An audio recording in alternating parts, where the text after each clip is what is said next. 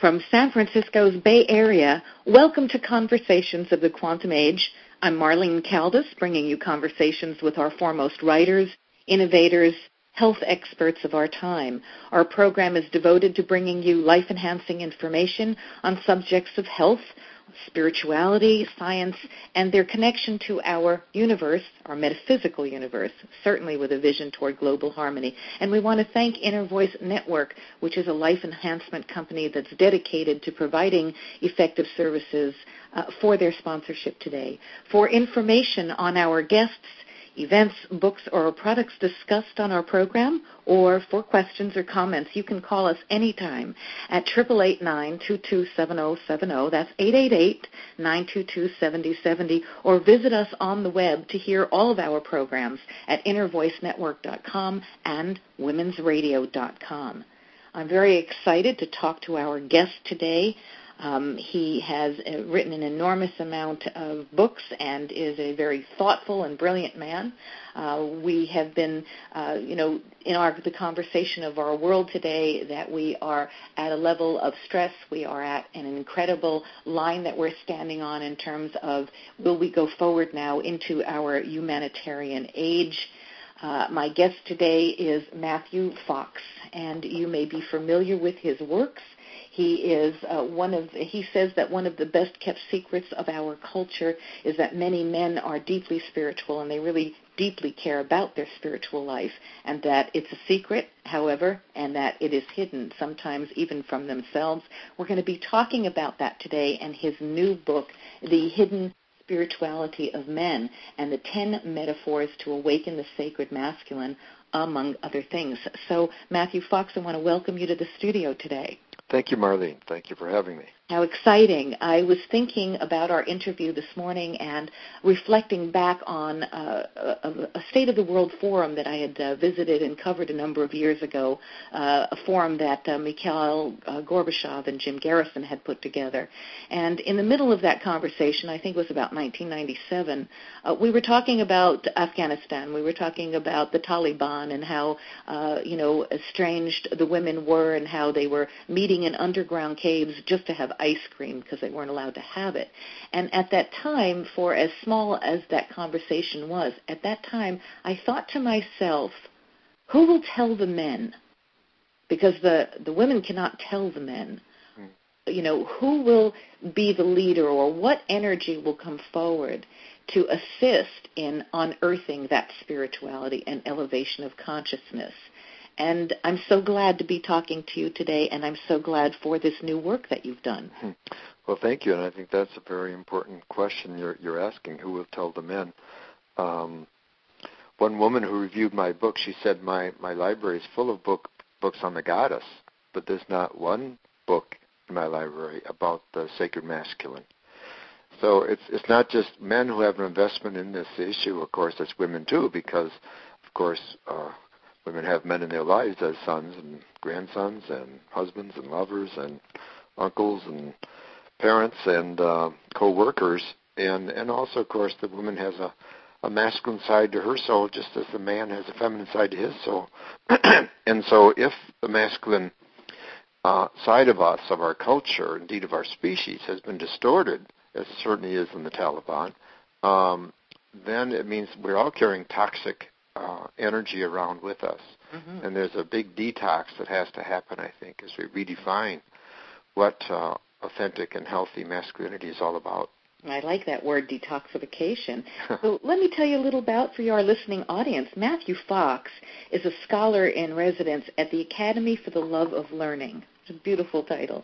He's the author of 28 books, including Original Blessing, The Reinvention of Work, Creativity, Where the Divine and the Human Meet, and most recently this new book, The Hidden Spirituality of Men. He was a member of the Dominican Order for 34 years. He holds a doctorate in History and Theology of Spirituality from the Catholic Institute of Paris, and he is currently lecturing and teaching and writing. And for those of you who get our information and e-blasts out there, there is an event coming up on March 7th, which we will talk about later in our broadcast. So why did you write the book, The Hidden Spirituality of Men? Well, like many people, I'm very concerned about the way our direction is going as a species. There's a very renowned scientist whom I quote in the book at Stanford who says that we're the first species in 4.5 billion years on the planet that can choose not to go extinct. But if he adds, of course, we haven't made that choice yet.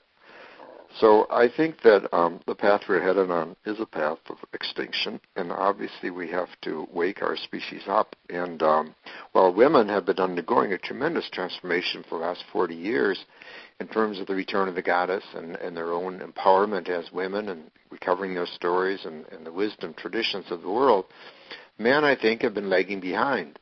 There is or was a men's movement, but it hasn't reached out broadly enough or deeply enough. How come, do you think? Why is that? Well, I think one reason is that it got very bad. It got beat up in the press.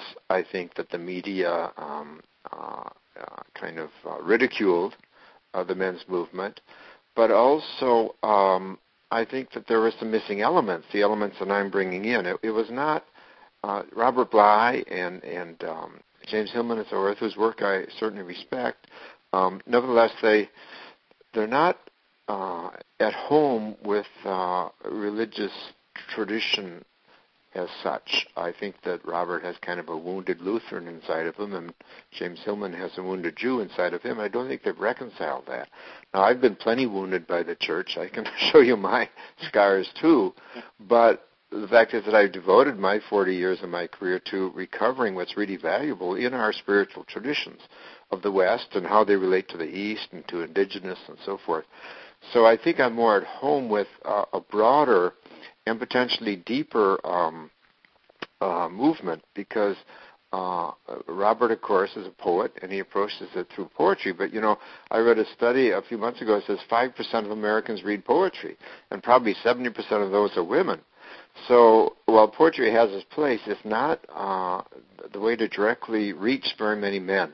I think the religious and spiritual traditions and the kind of archetypes that I'm offering here, I offer 10 of them. Mm-hmm. I think this is a way to wake men up, and it's a shortcut because an archetype by definition it gives you a jolt, a really big jolt.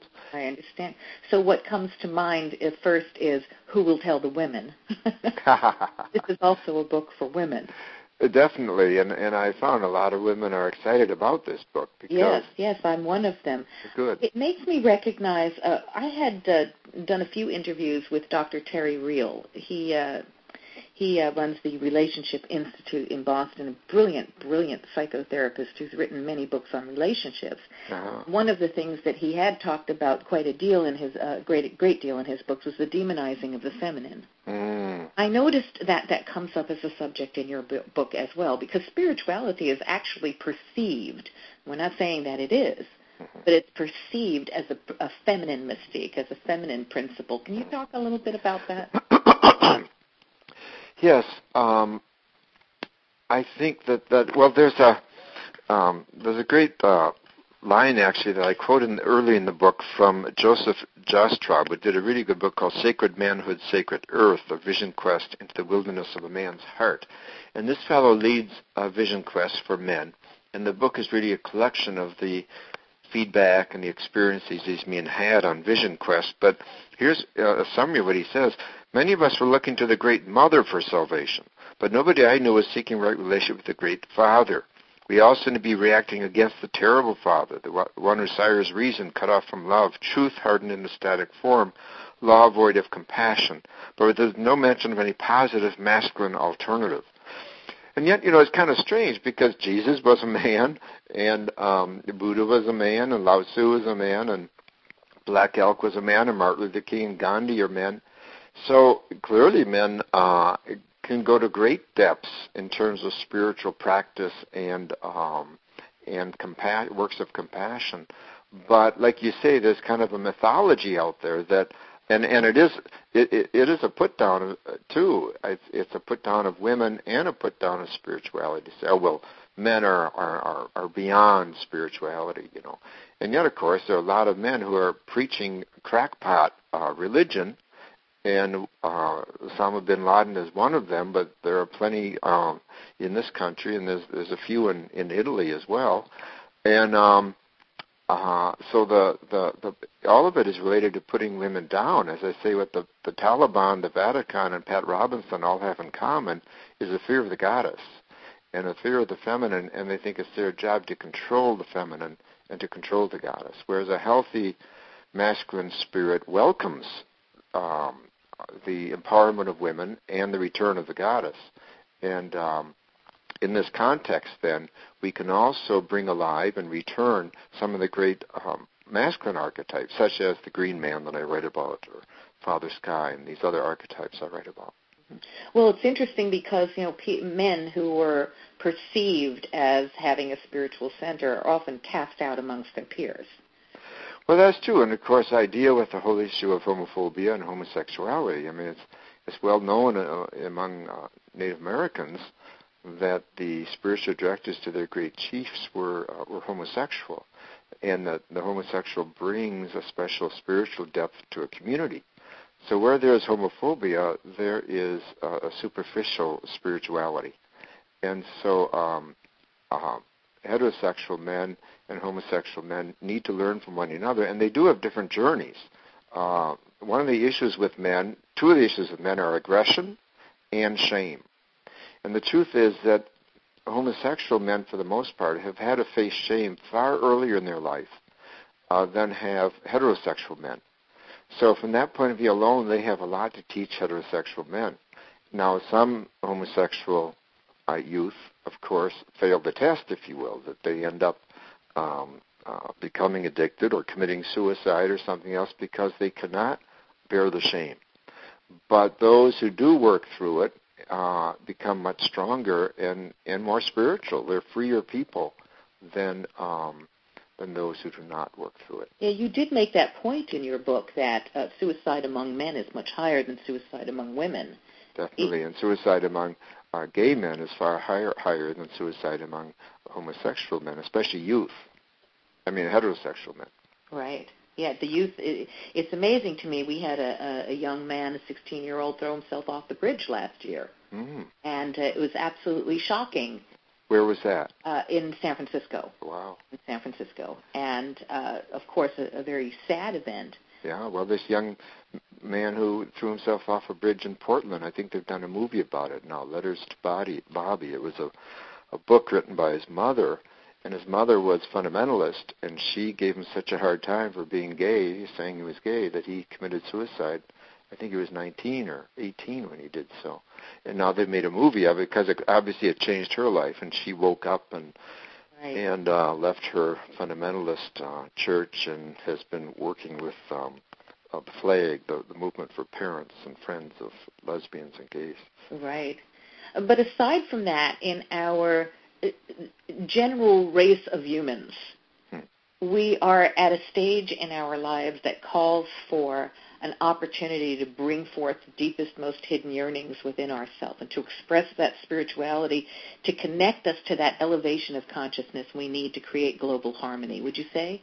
Well, absolutely, and it's about survival now. It really is, and so the lessons of compassion, which are so universally taught, whether in Buddhism or Taoism or indigenous cultures, or of course in Judaism, Jesus' teaching, Muhammad. I mean, the number one name for God in the Quran, used far often than any other name, is God, the compassionate one. So the call to compassion is really in our face today. And compassion is not about feeling sorry for people. It is about justice. It is about working out a balance between, and it's not just about human beings. It's about our balance with the rest of nature and with the other creatures, all of whom are suffering to the extent that humanity is on some kind of quest for greed and power. It's always at the expense of some other kin and relative on our planet. It's almost like in order for you to have not. Well, that's right, and it's about sharing. Yeah, it's always a takeaway there. Yes, thank you for that, the sharing. It all comes down to the sharing. Sharing and caring. And now, when you wrote Hidden Spirituality, The Hidden Spirituality of Men, you had a number of parts to it. Well, actually, it's 2 parts. The first part was about the 10 archetypes of authentic masculinity, in which you talked about Father Sky and the Green Man, and hunter-gatherers, spiritual warriors. Where did you find, and where did you begin in the deepest part of your most personal satisfaction with the archetype that most closely resembles yourself? Well, I laugh because I don't really think of them as resembling myself, but to me an archetype is to which you find that I'm called to. Well, the Green Man really calls to me today. I think it calls to anyone who's halfway awake, because the Green Man is about our relationship to the rest of nature. He's pictured usually, it's very ancient, it's a pagan symbol, but Christianity adopted it in the 12th century in Europe. He's pictured with boughs growing out of his mouth, and his beard is often leaves. And he very much represents our deep relationship to the rest of nature, especially the plant world. And, of course, in Native American tradition, the plants are the wisest of all the living creatures because they invented photosynthesis. Without plants, there'd be no animals, and there'd be no humans either. So we're so dependent on plants and interdependent. So at this time, this crisis of global warming and the disappearance of forests and rainforests and soil and air and other species, clearly the Green Man is a huge archetype to come roaring back. And it's interesting, the last time the Green Man was powerful in the West, the 12th century, was also the last time the goddess was alive and well in the West. So we've had a return of the goddess, and the Green Man really rides on her coattails. The Green Man almost represents the goddess in men, although you can think of green women as well.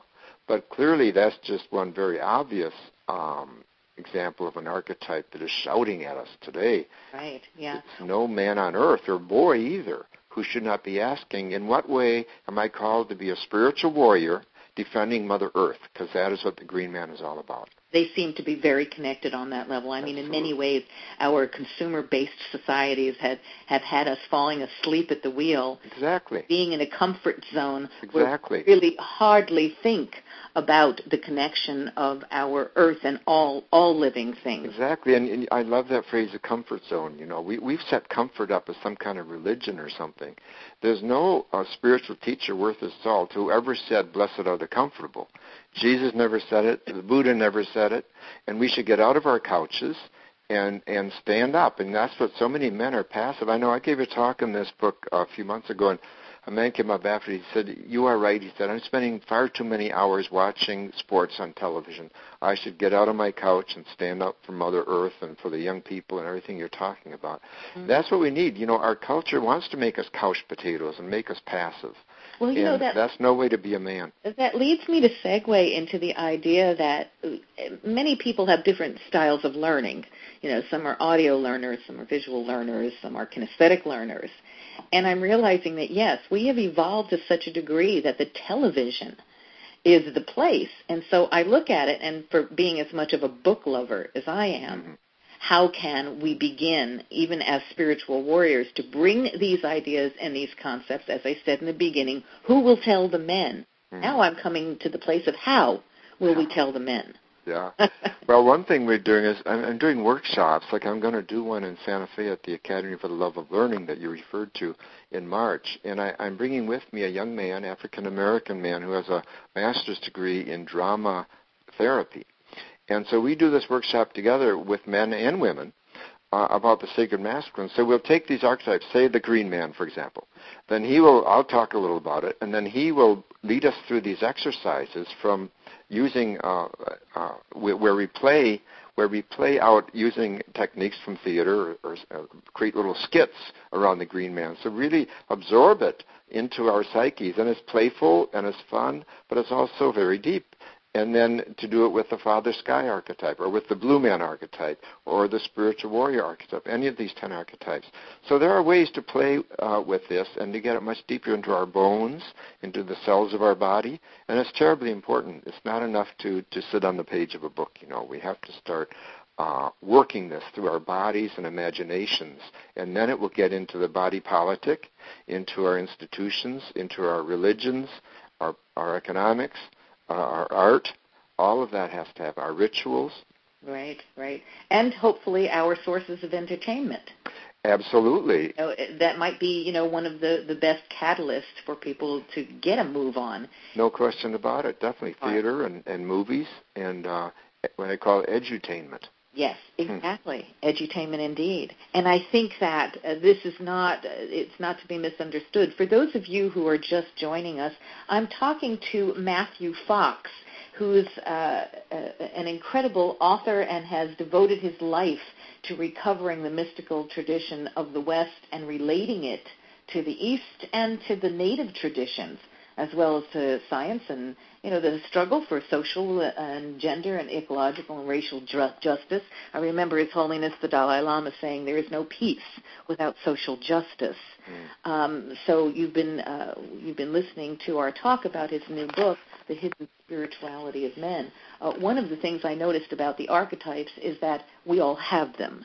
They are not something that we have to get from the external world and place into ourselves or absorb from outside. It's there to be uncovered. Exactly, to dig deep and be uncovered.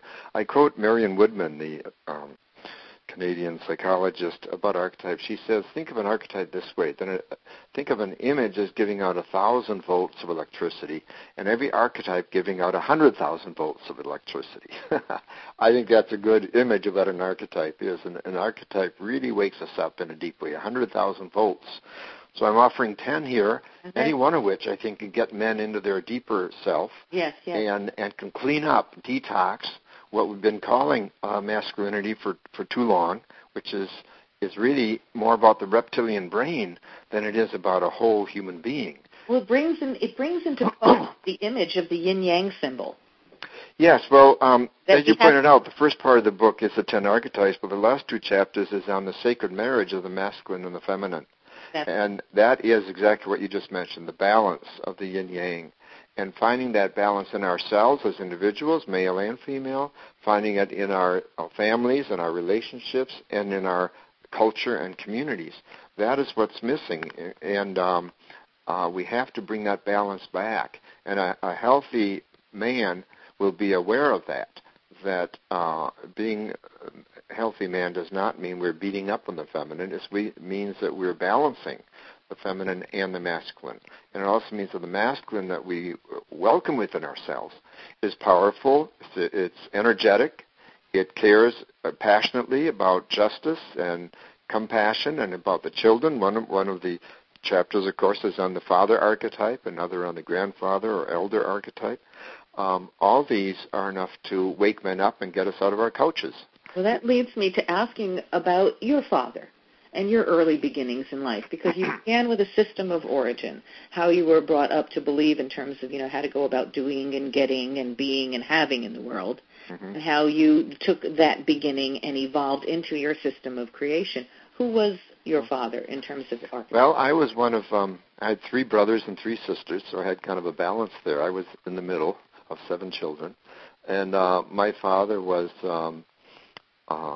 Irish from the Irish ghetto of Chicago. He used to say how during the Depression, when he was young, there were signs, jobs available, Irish need not apply.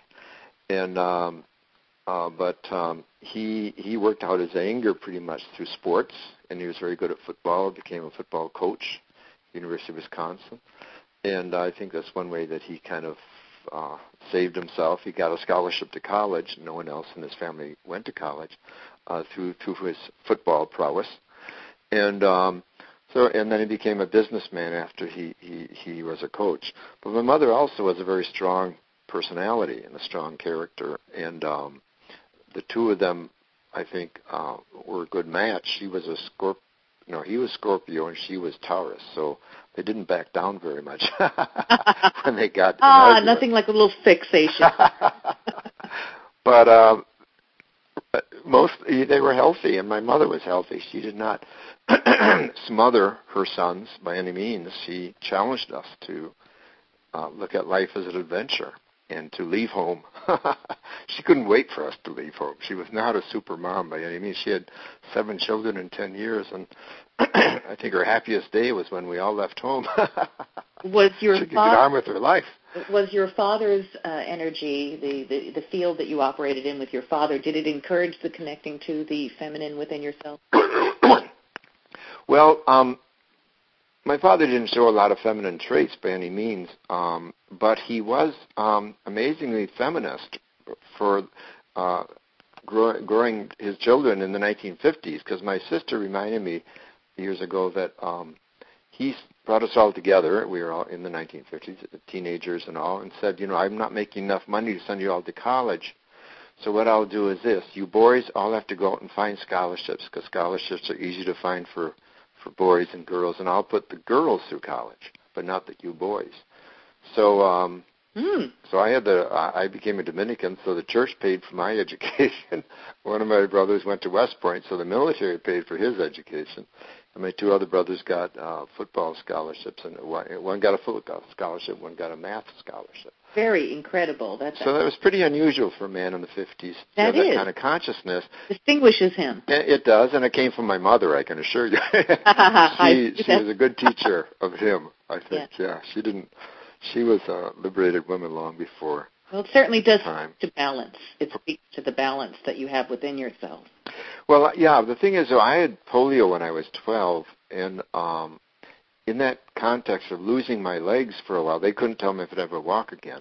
That is when I think my spiritual vocation came to me, because one thing, I met this Dominican brother who was very unlike my father. He was very contemplative, very quiet, and he ended up being a Trappist monk. And he would visit me often, and it showed me another way of being a man. And it drew me into the arena of the contemplative and active. And so when I look back on it, I believe that was the origin of my vocation. In a way, I left my father because I couldn't count on my legs making me a football player, as my older brothers had been. And I kind of saw a different version of masculinity as a teenager as a result. Mm-hmm. Actually, I did get my legs back. I did play sports, but I think with less attachment. But certainly called spiritual reserves that were already within you and that were able to emerge. It acted as a catalyst, would you say? Well, that's true, and I also faced death. A friend of mine had died of polio the year before, and death isn't that big a deal when you're a young person, to be honest. No, it's almost like an OL. Exactly, but it did affect my look on the world. And I remember when I got my legs back, I said to myself, I'm not going to take my legs for granted.